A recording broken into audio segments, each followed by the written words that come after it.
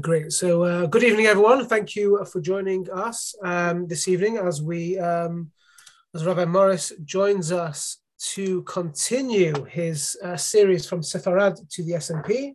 Last week, Rabbi Morris focused more on the fortune and fate of the Jews in Spain, and this evening he will take a look at the Jews of Portugal and what's happened there. Please try, if you've got any questions, just drop them in the chat box, and Rabbi Morris will get to them at some point. Otherwise, try and leave all your questions till the end. And I think we're ready to roll. Rabbi, over to you.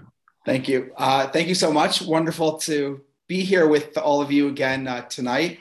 And really an opportunity for us to understand what happened in the Iberian Peninsula. As I mentioned last week, if you want to kind of understand the world of the Sephardim afterwards, you need to understand how the events played out in Sepharad itself. And of course, the most famous of those communities, rightfully so, was the community in Spain.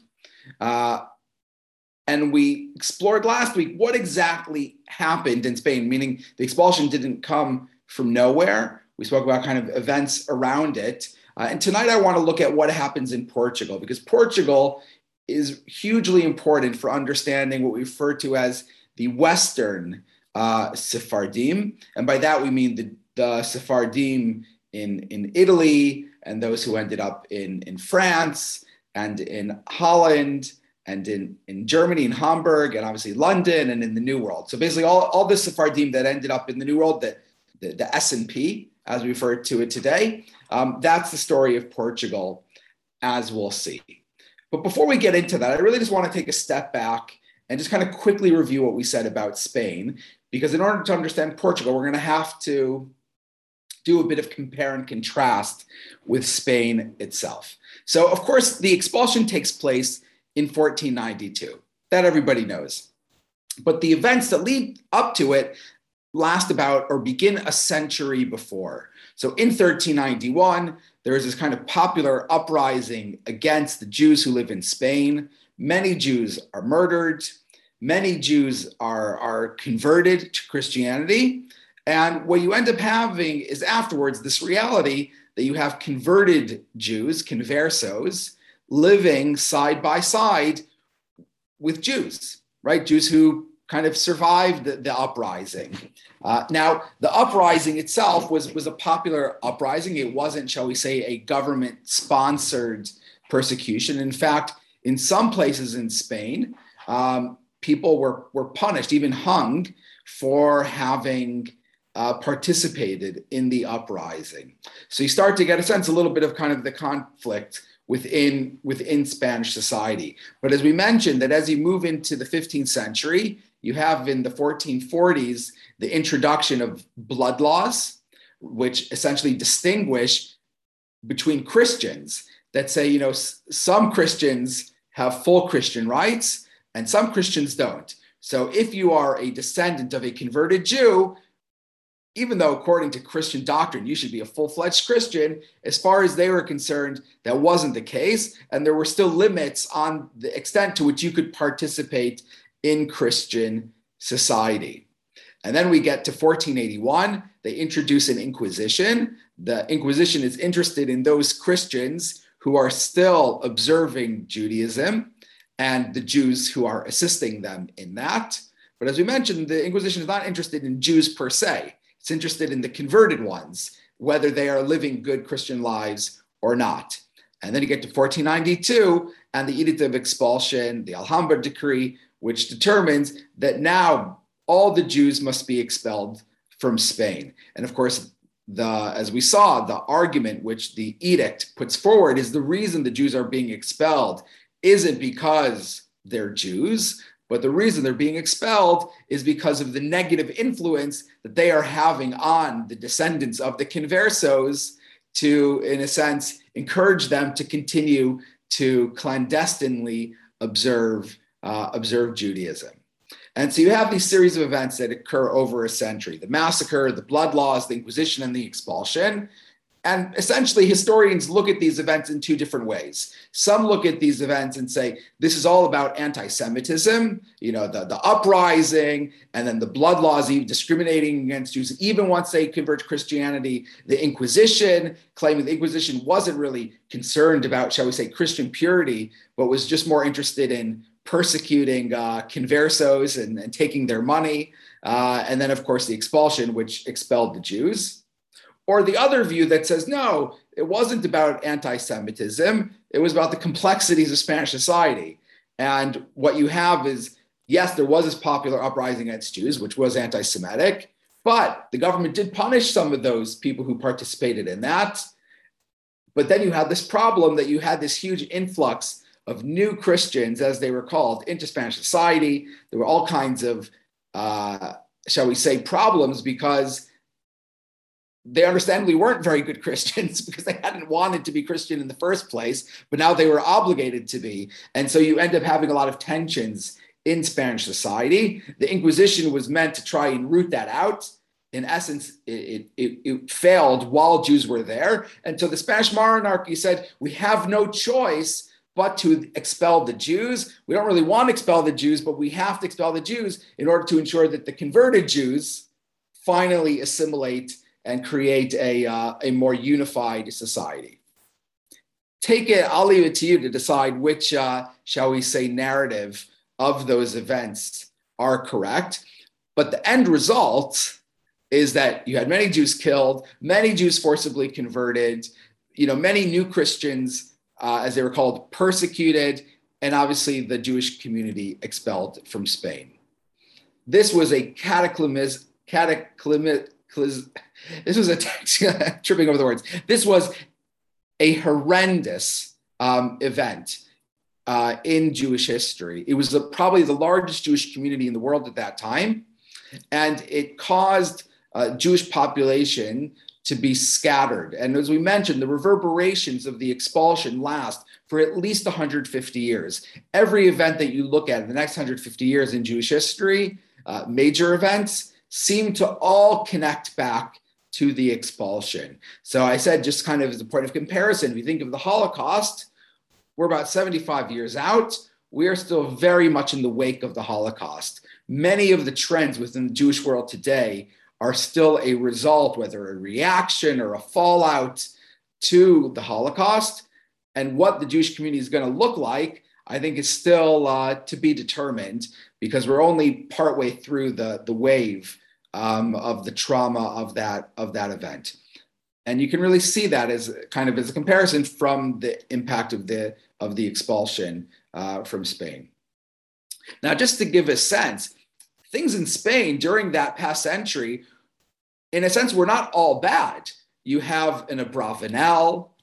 Even Rav Yosef Karo was born in Spain. He was 4 years old at the time of the expulsion. And there were other great Rabbanim that were there too. So the Jewish community was continuing to function even during that 15th century.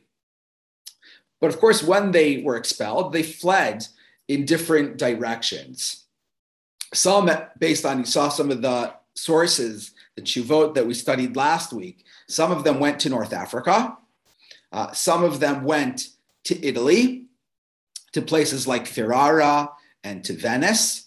Others went to the Ottoman Empire, right? And eventually to places like Salonika, right? Thessaloniki, and eventually even going further east to the Holy Land, right? To Tzfat. And some of them, as we'll see, went to Portugal, which we'll get to.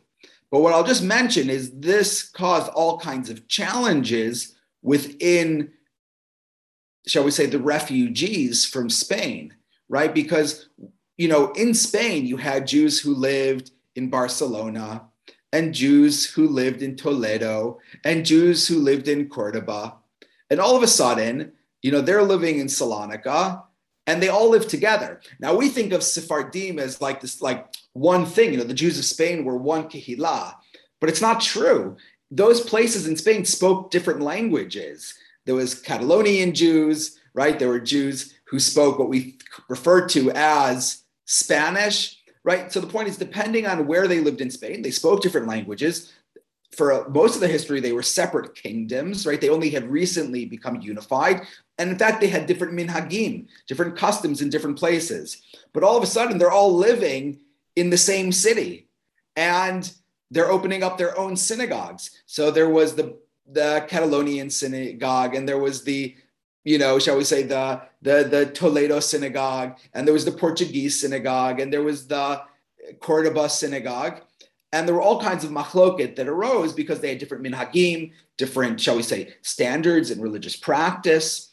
And it took a while for them to sort that out, which parenthetically is what the Shulchan Aruch was really about, was about trying to say, you know what, now that we've all been mixed together, maybe we should try to find one standard that all of the former Jews of Spain, even though they were different and different minhagim, that maybe we should just kind of go by majority rule and just kind of create a new Sepharad, as it were. So he essentially created something that in a sense was not authentic, because he took, in different issues, he ruled in different ways. So in some ways he may have ended up doing the way they did it in Barcelona, or in some case, maybe the way they did it in Cordoba. It wasn't necessarily, one of the minhag of Spain, but he kind of found, shall we say, the most, what he thought was the most compelling based on the sources among those different issues, which is why the Shulchan Aruch, it took a while for him to be fully accepted, because what he did was quite a striking type of thing. But it caused other kinds of problems too. There was a huge problem with agunot that took place. So you can imagine you have families that were kind of ripped apart because some people had been conversos. Some people felt that leaving Spain was too difficult, and they ended up converting and staying. And so you could have a situation where you could have a couple who leave Spain, go settle in, Italy or in the Ottoman Empire. And unfortunately, the husband dies without any children. And so his wife, right, has to do either yibum or chalitza. The problem is his brother is back in Spain, which, first of all, you can't really communicate between the two places. And he's living as a Catholic. So what does she do? She's now an aguna. She can't marry this brother, but she also can't get chalitza. It caused lots of problems. There's lots of tshuvot in the 16th century around issues of aguna as a result of the expulsion. And then one of the other major issues that you have is practical.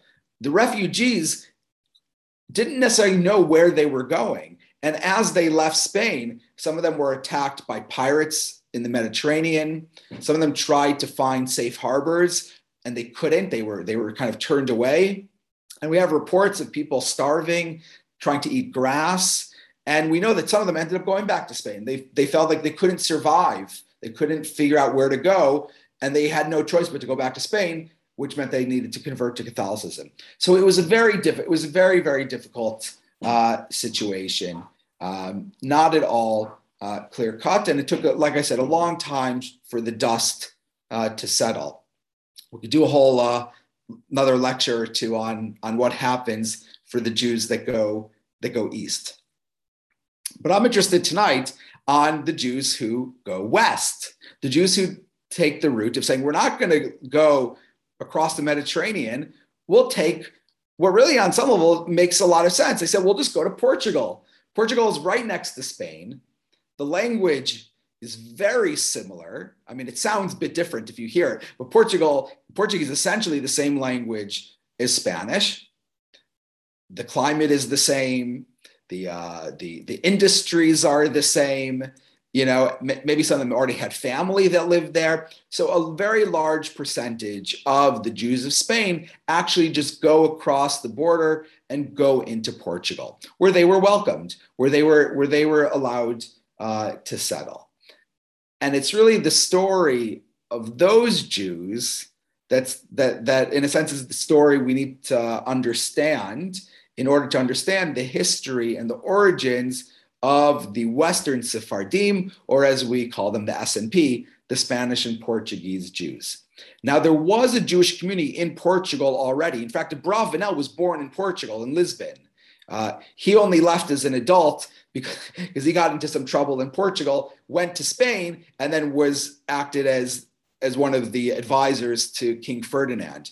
But there was a Jewish community in Lisbon, not as ancient as the Andalusian Jews, but over the past century or so, there had been a Jewish community in Lisbon that was an active Jewish community.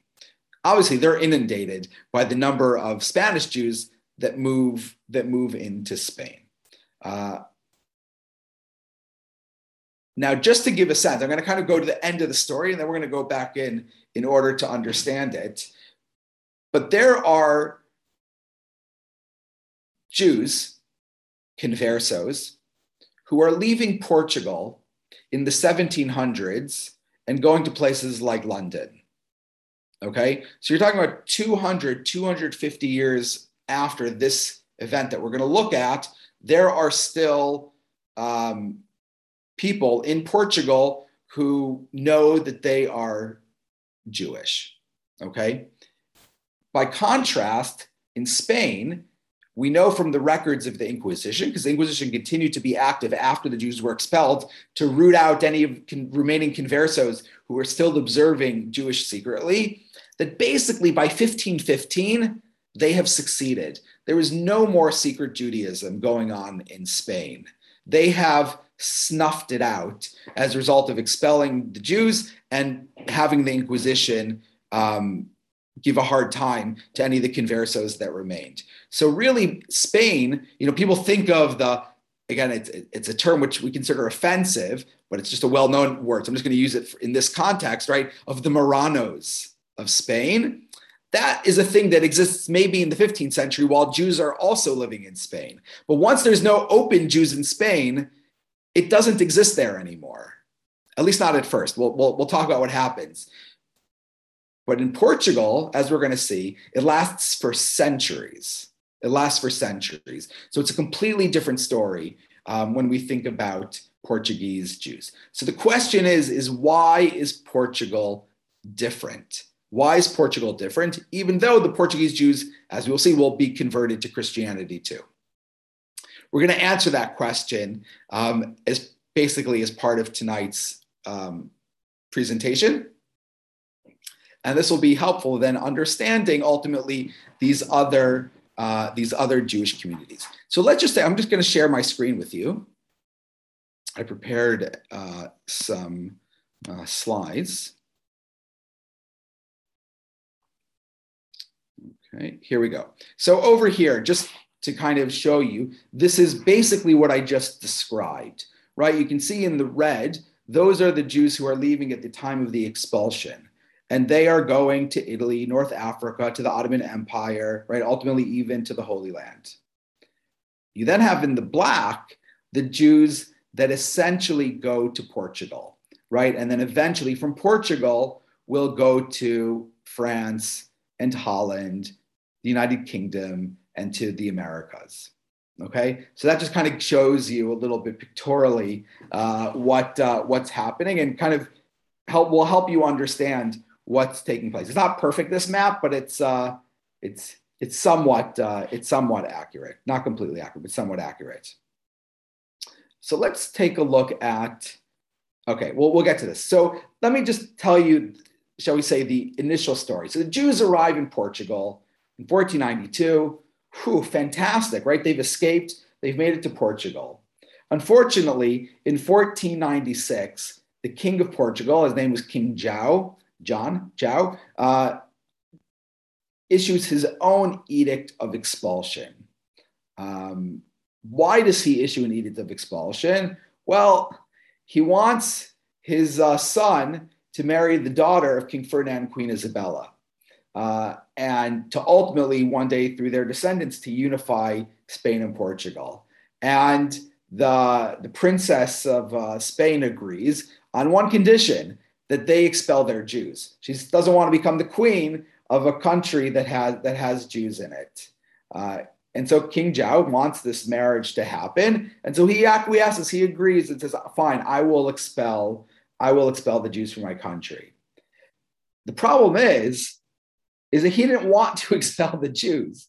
Why? Because Jews were essentially the merchant class of Portugal. So you think of like ancient economics. You have the wealthy landowners, and you have the poor, shall we say, serfs, right? Those who work the land.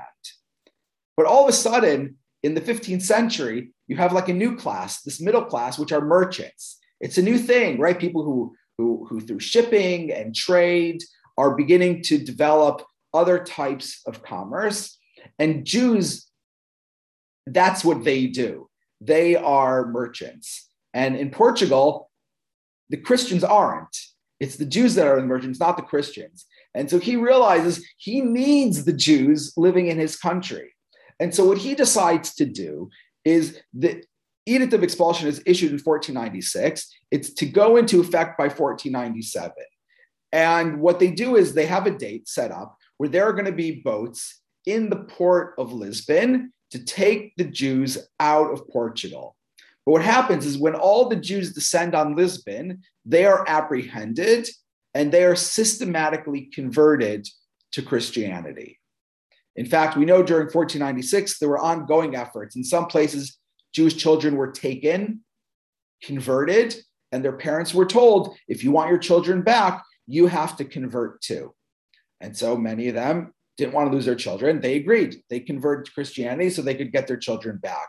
So systematically over the year 1496, all of the Jews in Portugal are converted. There's some tradition that, like 3 or 4 old rabbis, stood their ground and they left in 1497. But everybody else, as far as we know, that were in Portugal were converted. They were given a choice. They were forcibly converted to Christianity. And as far as Portugal was concerned, once you've been converted, you now have to live as a good Christian, and you cannot emigrate, right? They're not letting them onto the boats to emigrate. And so that's now the situation in Portugal. By 1497, there are no Jews there, but not because they left, because they were all forcibly converted. In fact, like in Spain, it caused all kinds of tensions within Portuguese society because, again, some of these Portuguese people knew these new Christians were not very good Christians.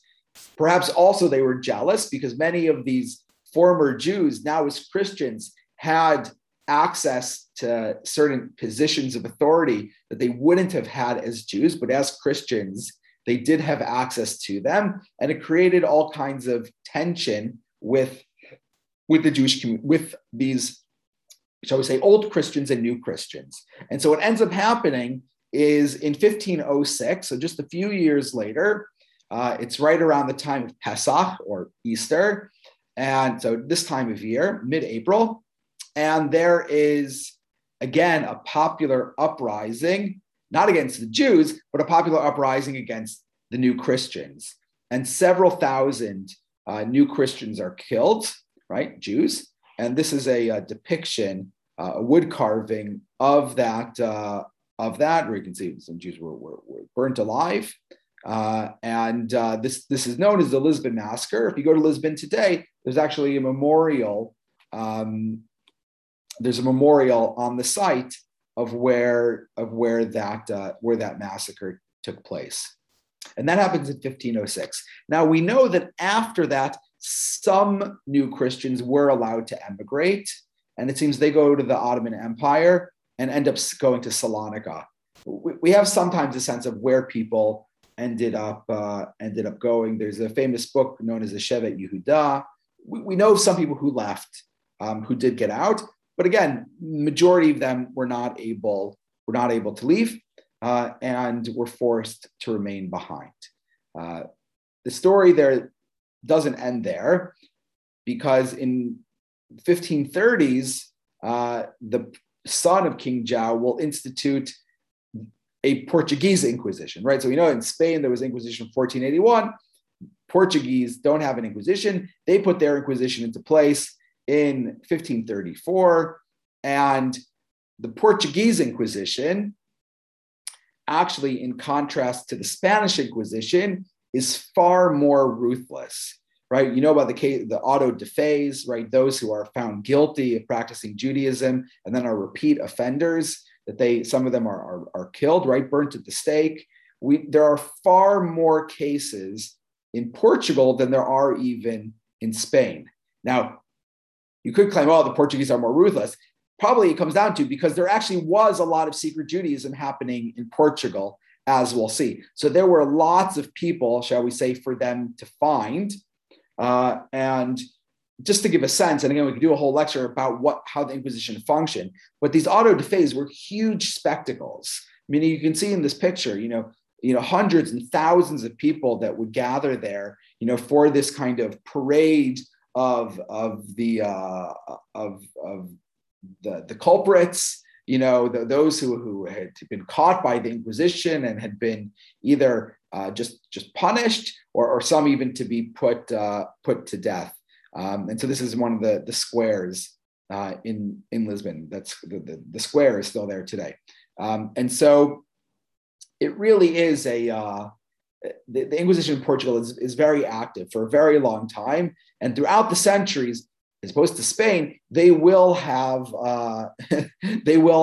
cases against Jews, against Judaizing, this kind of clandestine observance of Judaism, when they should have been, from their perspective, living as good Catholics. What I'll mention is that you do eventually have Spanish cases against, shall we say, practice of Judaism in the 1600s. Again, it kind of resurfaces in Spain. So why does it resurface in Spain? Well, I told you about this marriage between the prince and princess of Portugal and Spain. So they do get married, and eventually their descendant, right, will unify Spain and Portugal. So in 1580, Portugal and Spain become one nation, and that means anyone living in Portugal can move to Spain. And so you have many of these conversos who will relocate from Portugal into Spain, either because of trade opportunities or because maybe they think it's a little cooler in Spain in terms of the Inquisition, and they'll end up settling in places like Seville and in Madrid, and even in Spanish territories in the New World, like in Mexico, Peru, and Colombia, and so forth. But they will continue to kind of practice secret Judaism, and they'll get caught then in Spain. And so then in Spain, you start having more cases again of secret Jewish practice. But in the Inquisition records, it always talks about the ancestry of the person they caught. They're invariably always Portuguese. I'll just mention Portugal eventually just is not happy about this unification, and they fight for independence in 1640. So it only lasts 60 years, this relationship between the two countries, and this unification is not remembered fondly in Portugal. In Portugal nowadays, they have a saying in Portuguese that says the only things that come from Spain are bad winds, because I guess the hot weather kind of blows in from Spain, and bad marriages. So they're not happy about basically how their country was taken over by the Spanish for those 60 years.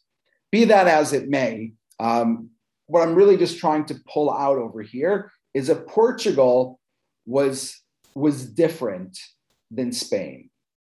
And so the question is, and this is kind of just questions I want to address for the next few minutes, is why is Portugal different? Meaning, why does, shall we say, secret Judaism persist in Portugal for centuries, while in Spain, it had disappeared, right? What was it about these Portuguese Jews or this situation that made it so different than what happened in Spain? So there's essentially 5 reasons that are given for why Portugal is so different. And it is it's a very important difference. I'm just going to stop sharing for a moment. Okay. The book that really kind of, shall we say, articulated these differences is this book over here. This is by Professor Yosef Chaim Yerushalmi, of blessed memory. And his book was From Spanish Court to Italian Ghetto. He follows the story of one person, Isaac Cardozo, in the 17th century. But in it, he addresses the phenomenon of the Portuguese converso. And what he lays out in basically the introduction, opening chapter, is the following: is that Portugal was different for the following reasons. But does anybody have any ideas on what would have been different about Portugal from Spain? If anyone has thoughts and they want to unmute and shout out a reason, go for it. It's like that game show, the top 5 answers. You can get one of the 5. Anybody? All right, maybe it's not fair. I'm doing a PhD on it. Fine. Okay, so these are the 5 reasons that are given. Number 1, who are these people that these, shall we say, Jews or former Jews that are in Portugal? To a large extent, well, let's start with this. The people in Portugal were not given a choice, right? It's not like in Spain, they were told, okay, all the Jews that are there, you have to flee. And then most of them that could fled. In Portugal, they weren't given the choice. So the first part is to simply say is that the Jews who were in Portugal, maybe they would have been so committed to their Judaism that they would have made the difficult decision to leave Portugal for some unknown destination, but they were not given the chance, right? The Jews who, in a sense, stayed behind in Spain, I'm not saying it was, an easy decision for them, but many of them did leave. So the ones that stayed behind, again, for some of them, maybe they felt they had no choice. I'm not, shall we say, judging them. But I'm sure for some of them, maybe they could have left and did it. So maybe it speaks to, in a sense, who the people were, the Jews that remained behind in Spain when they could have left, versus when you have a group of people who couldn't leave, who maybe would have been willing to leave. It gives you a sense of perhaps how committed each community may have actually been. So those who remained behind in Spain, maybe they just were kind of like throwing up their hands, those who decided to remain behind. While those in Portugal, they never threw up their hands. They were never given a choice. So perhaps from the get-go, they were really committed to it. You take this even further and imagine that those who were in Portugal, while Portugal had a small Jewish community before the expulsion from Spain, the majority of the Jews in Portugal in 1496 had come from Spain. So they already had fled once, right? These were Jews who were so committed to being Jewish that they were willing to leave Spain at the time of the expulsion. Not everybody left. They chose to leave. So you get a sense you're already dealing with a population of people who cared so much about being Jewish that they were willing to leave their homeland for a new place. They then didn't have the choice to leave Portugal. But it shows you already who we're dealing with. We're dealing with a community of people who were really quite committed to being Jewish, so much so that they didn't just convert to Christianity and remain in Spain. They actually left and went to a new country. The third part, the third explanation is that in Spain, some Jews, as we said, left, some remained behind. In Portugal, everybody was converted. Everyone, the rabbis, the shochtim, the teachers in the school, everyone was converted. So in a sense, their community wasn't ripped apart the way the community in Spain was ripped apart. They all were still together. So even though, yes, now they were Catholics, but they were still unified. They were still, in a sense, the same community that they had been beforehand. These were still the same relationships, the same family relations, the same, familiarity with each other, and the same people that you were living next door to yesterday, the same people you're living next door today. It's not like in Spain where everything just kind of, was ripped apart in such a difficult way. In Portugal, they were able to remain, in a sense, cohesive as a result. You take this a bit further, in Portugal, there were also these distinctions between new Christians and old Christians, and the new Christians tended to live with each other. So they even had, in a sense, their own neighborhoods, their own communities. So they could, shall we say, get away with doing things because they were living amongst each other. Maybe they had a tunnel between their homes that went underground, or adjoining walls that you couldn't see from the outside, but they could get through to each other's homes through a door between the buildings, right? They lived in their own areas. And again, it allowed them to maintain a greater sense of continuity. The other thing is that many of the conversos in Spain, how did they maintain secret Judaism throughout the 1400s? Well, they maintained it because they were living next door to open Jews who were permitted to bake matzot and study Torah and to keep up with the Jewish calendar. Once those Jews left, the conversos in Spain didn't have the tools to maintain Judaism themselves because they'd always relied on the open Jews. But the Portuguese Jews never had, shall we say, that luxury. They all of a sudden just went from being Jews to all being Christians. So in a sense, they never got used to relying on open Jews. They had to figure it out for themselves. And so through that, they really developed their own systems and ways for maintaining Judaism, even without any Jews around them, right? Where they had to kind of do it all through kind of secretive ways and who knows, maybe code words and things like that, where they really had to develop their own kind of system. And the final reason, the final explanation, and this is important, is that in Spain, before you had the expulsion, we mentioned there was already an Inquisition, right? Because the Inquisition was looking in the converted Jews from beforehand to try to get them to stop doing Jewish practice. And it's because the Inquisition wasn't succeeding that the Jews in Spain were expelled. In Portugal, all the Jews were converted to Christianity, but there was no Inquisition. King João did not set up an Inquisition in Portugal.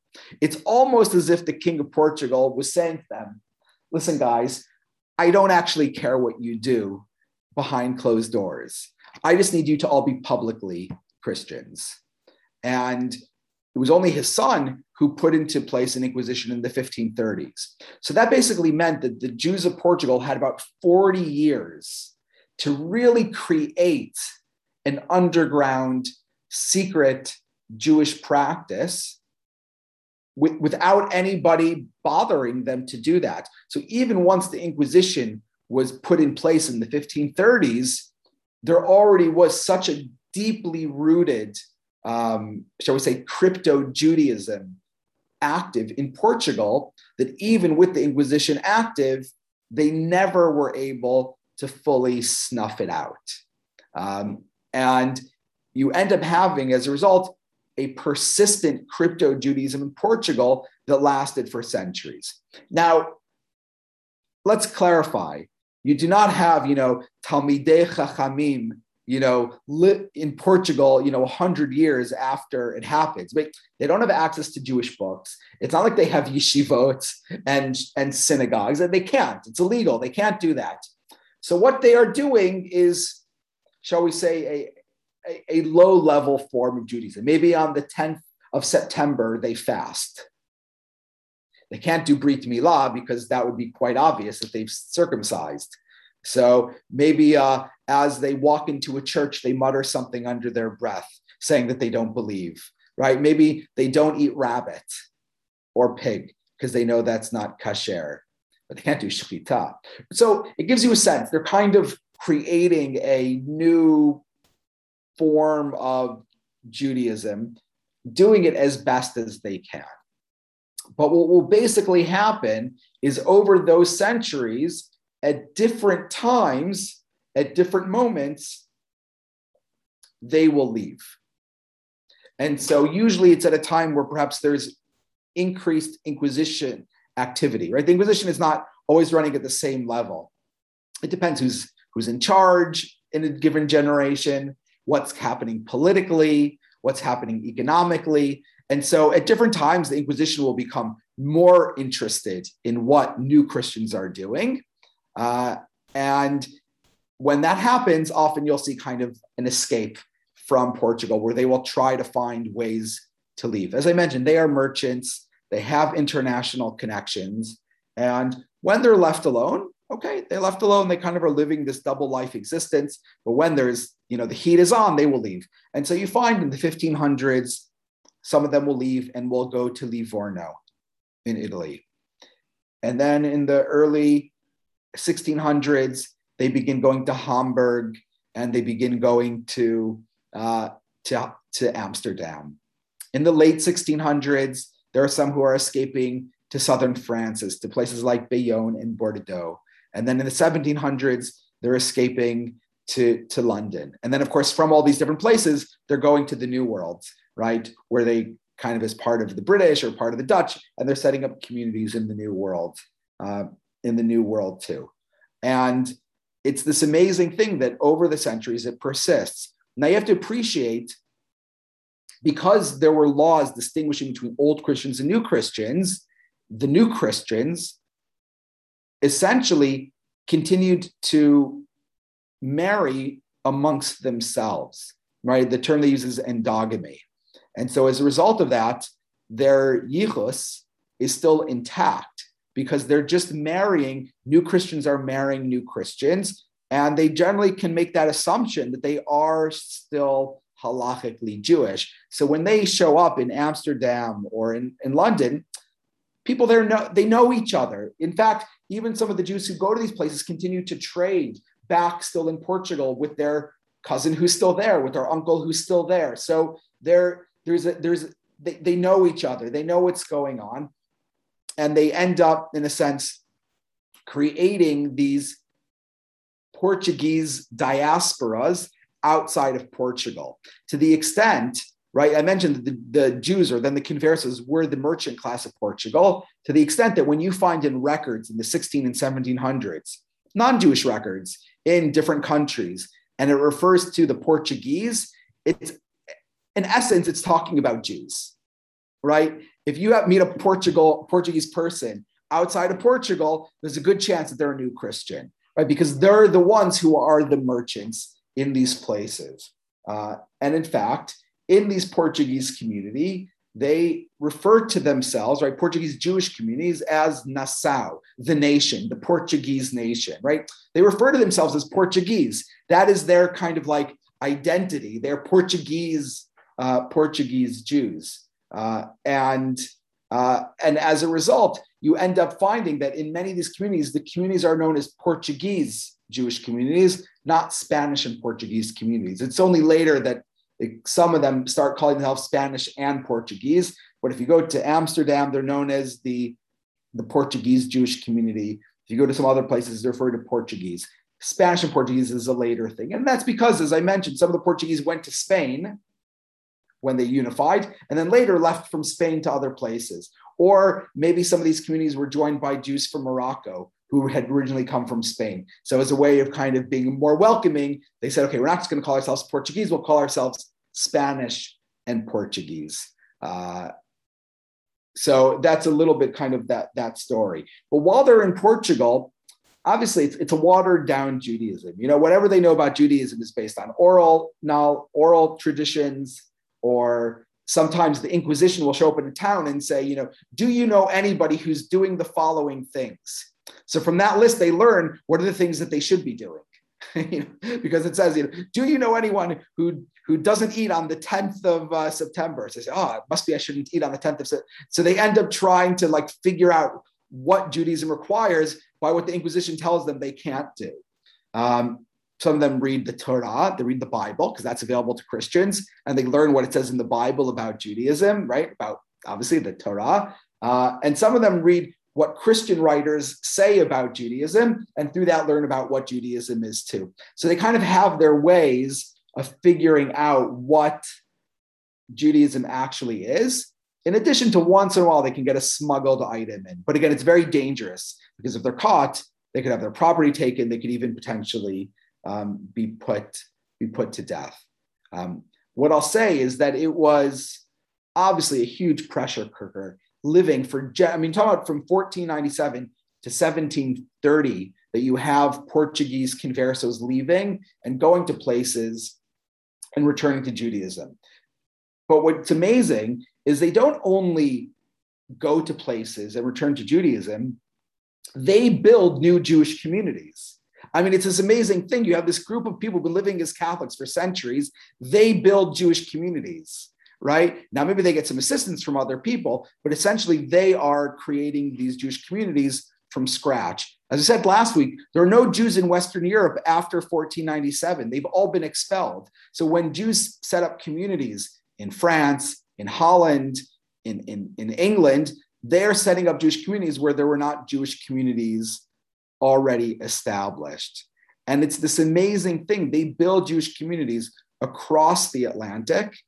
And you have the sense of this huge, shall we say, latent potential that has been under this pressure cooker for centuries. And when they finally are able to leave, there is this great zeal and thirst to now finally, right, be able to live these Jewish lives. It's not always easy. They have sometimes a very difficult sense of identity. Spinoza comes out of this community, other people. It's obviously very complicated as they kind of relearn how to live as Jews. But fundamentally, there is this great passion to kind of return to what they call the law of Moses and to live as Jews again, to the extent that they build Jewish communities. And many of those Jewish communities are still here today. I often point out to people that probably the longest continuously running synagogue in the world is Bevis Marks here in London, which was founded by Portuguese Jews. There's probably not another synagogue in the world that has been running without interruption since 1700. So it's this amazing thing that these former conversos actually created the Jewish community that today is the longest running Jewish community in the world. But that's just a reflection. I'm going to just share with you one more thing, and then we'll pause for if anyone has any questions. I just want to show you some images of some different Portuguese synagogues around the world, just to give you a sense of how magnificent. So this one I hope everybody recognizes. This is Bevis Marks, just across my wall over here. I live at the synagogue, right? So that's Bevis Marks Synagogue, built in 1701. Does anybody know the next one? Anybody know this one? So this one's in Curacao. The synagogue is built in, I think, 1720, 1730. Beautiful, sand floors, beautiful, beautiful Caribbean synagogue. This one is great. Anybody know this one? I hope some people know it. They're just not saying it. This is Shereth Israel. This is the Spanish Portuguese synagogue in New York. This is a late 19th century building. Magnificent, very large, active Spanish and Portuguese community. This one you guys definitely know. This is known as the Snocha, right? The Portuguese synagogue in Amsterdam, right? Kind of the mother synagogue. And this one over here, I imagine this one people may not know.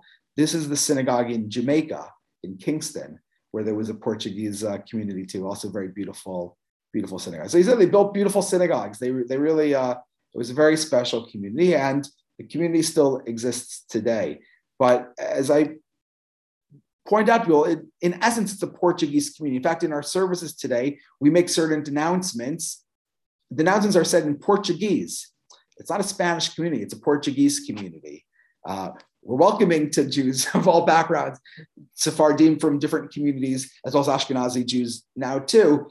But the point is that the origin of the community was this Portuguese origin. And it has this really complicated, complex backstory, but it ultimately created a great zeal and passion to the extent they were able to build, Jewish communities that have lasted for centuries. So that is kind of where I want to conclude here. Please God, in the future, we'll have a chance to talk about what they actually created, talk about those communities, talk about the Chachamim, talk about Minhagim. There's lots more to talk about, but this is really kind of, shall we say, the backstory to the communities that would then be created, in the Ottoman Empire, in Italy, in North Africa, in Western Europe, in the Americas. Kind of all is built out of the rupture that happens in Spain and Portugal. Okay, Does anybody have any questions? We have a few minutes. I think there was one in the chat. If you want to, yeah, let's see. The Jews who lived in Islamic occupied Al-Andalus have a tendency towards heading to Islamic countries after 1492. It's a good question. You have to appreciate all of Portugal, all of Spain was conquered by the Christians by like 1240. The only area that was not on Al-Andalus, was Granada, meaning a very, very small area. So the Jews, I don't even know if there were any Jews living in Granada during those particulars. I mean, almost all of Spain was under Christian rule since 1240. So I'm not sure. I don't know. Again, Granada is just a very tiny, tiny little edge. Do we have any other questions? Please feel free to unmute, ask. Yeah. No, I have a question. The Jews who were forced to convert in Portugal, you said that they had no choice, they were not allowed to leave. Once they'd converted and were the new Christians, how long was it, for instance, that they had to go undercover before they could make their way out of Portugal? So technically, they never really were allowed to. That's what I'm saying. At different times, they would kind of try and make a way to do that. So you imagine maybe one person went away on business, but his wife and kids were still at home. So maybe they would say, oh, my wife is joining me for the business trip. In the meantime, he's trying to liquidate his assets ahead of his trip. It wasn't so easy to do. It wasn't a simple process. And a lot of times when they did it, it meant, basically financial ruin in order to do that. Sometimes they were more successful, planning ahead so that they could take their assets with them if they kind of had a lot of overseas stock and things like that. Any other questions? I have a comment, but not a question. If anybody has a question, I'm happy to wait. But I just wanted to share, I'm a psychotherapist, and I was working with someone who in the process of their therapy, he was from Portugal and he was Catholic, but his whole family had this kind of fascination with everything Jewish and Israeli. And lo and behold, he discovered through various all kinds of research that actually he was a Jew. So your talk really made this very alive. It's an amazing thing. You go to Portugal, especially the north of Portugal, tons of people there have an awareness of Jewish ancestry. You're talking about, again, the conversos lived there for centuries. So eventually they did mix into the population. And so there is a real keen awareness. In fact, there was a big movement of returning conversos even in the early 1900s. That process has kind of fallen away to a large extent nowadays. But we do a whole thing on just Portugal and what happens afterwards. But yeah, they definitely, talking about, over the centuries, every family is going to have some, kind of ancestry somewhere. Yeah. Yeah, that's fascinating. Thank you. It was very interesting. Thank you. Anyone else before we draw this evening to a close? Well, what I'll say, this is a great lead up to Pesach. Yetziat Mitzrayim, going to freedom. That's what these stories were all about, eventually leaving the persecution, going to freedom, building, receiving the Torah, afterwards. That's the whole thing. We say we didn't become free just to be free. We became free to receive the Torah. So, many of these people, they escaped to save their lives, and eventually, they refound the Torah and built Jewish lives. So it's, I find their story to be very inspiring and a good message as we go into Pesach and celebrating our freedom once again. Thank you, Rabbi Morris. Thank you again. Yeah, I feel you've barely scratched the surface on this important and significant chapter of Jewish history, and really, I personally look forward to hearing more. As we delve into the tales of the Jews of Spain and Portugal. Thank you very much. Thank you everyone for joining. Stay tuned in the regular channels for updates for the next classes and stuff. And I wish you all a Chag Kasher V'Sameach and a good evening or good afternoon, depending where you are in the world. Thank you very much. Everyone, have a wonderful Pesach. Take care. Thank you so much. Thank you.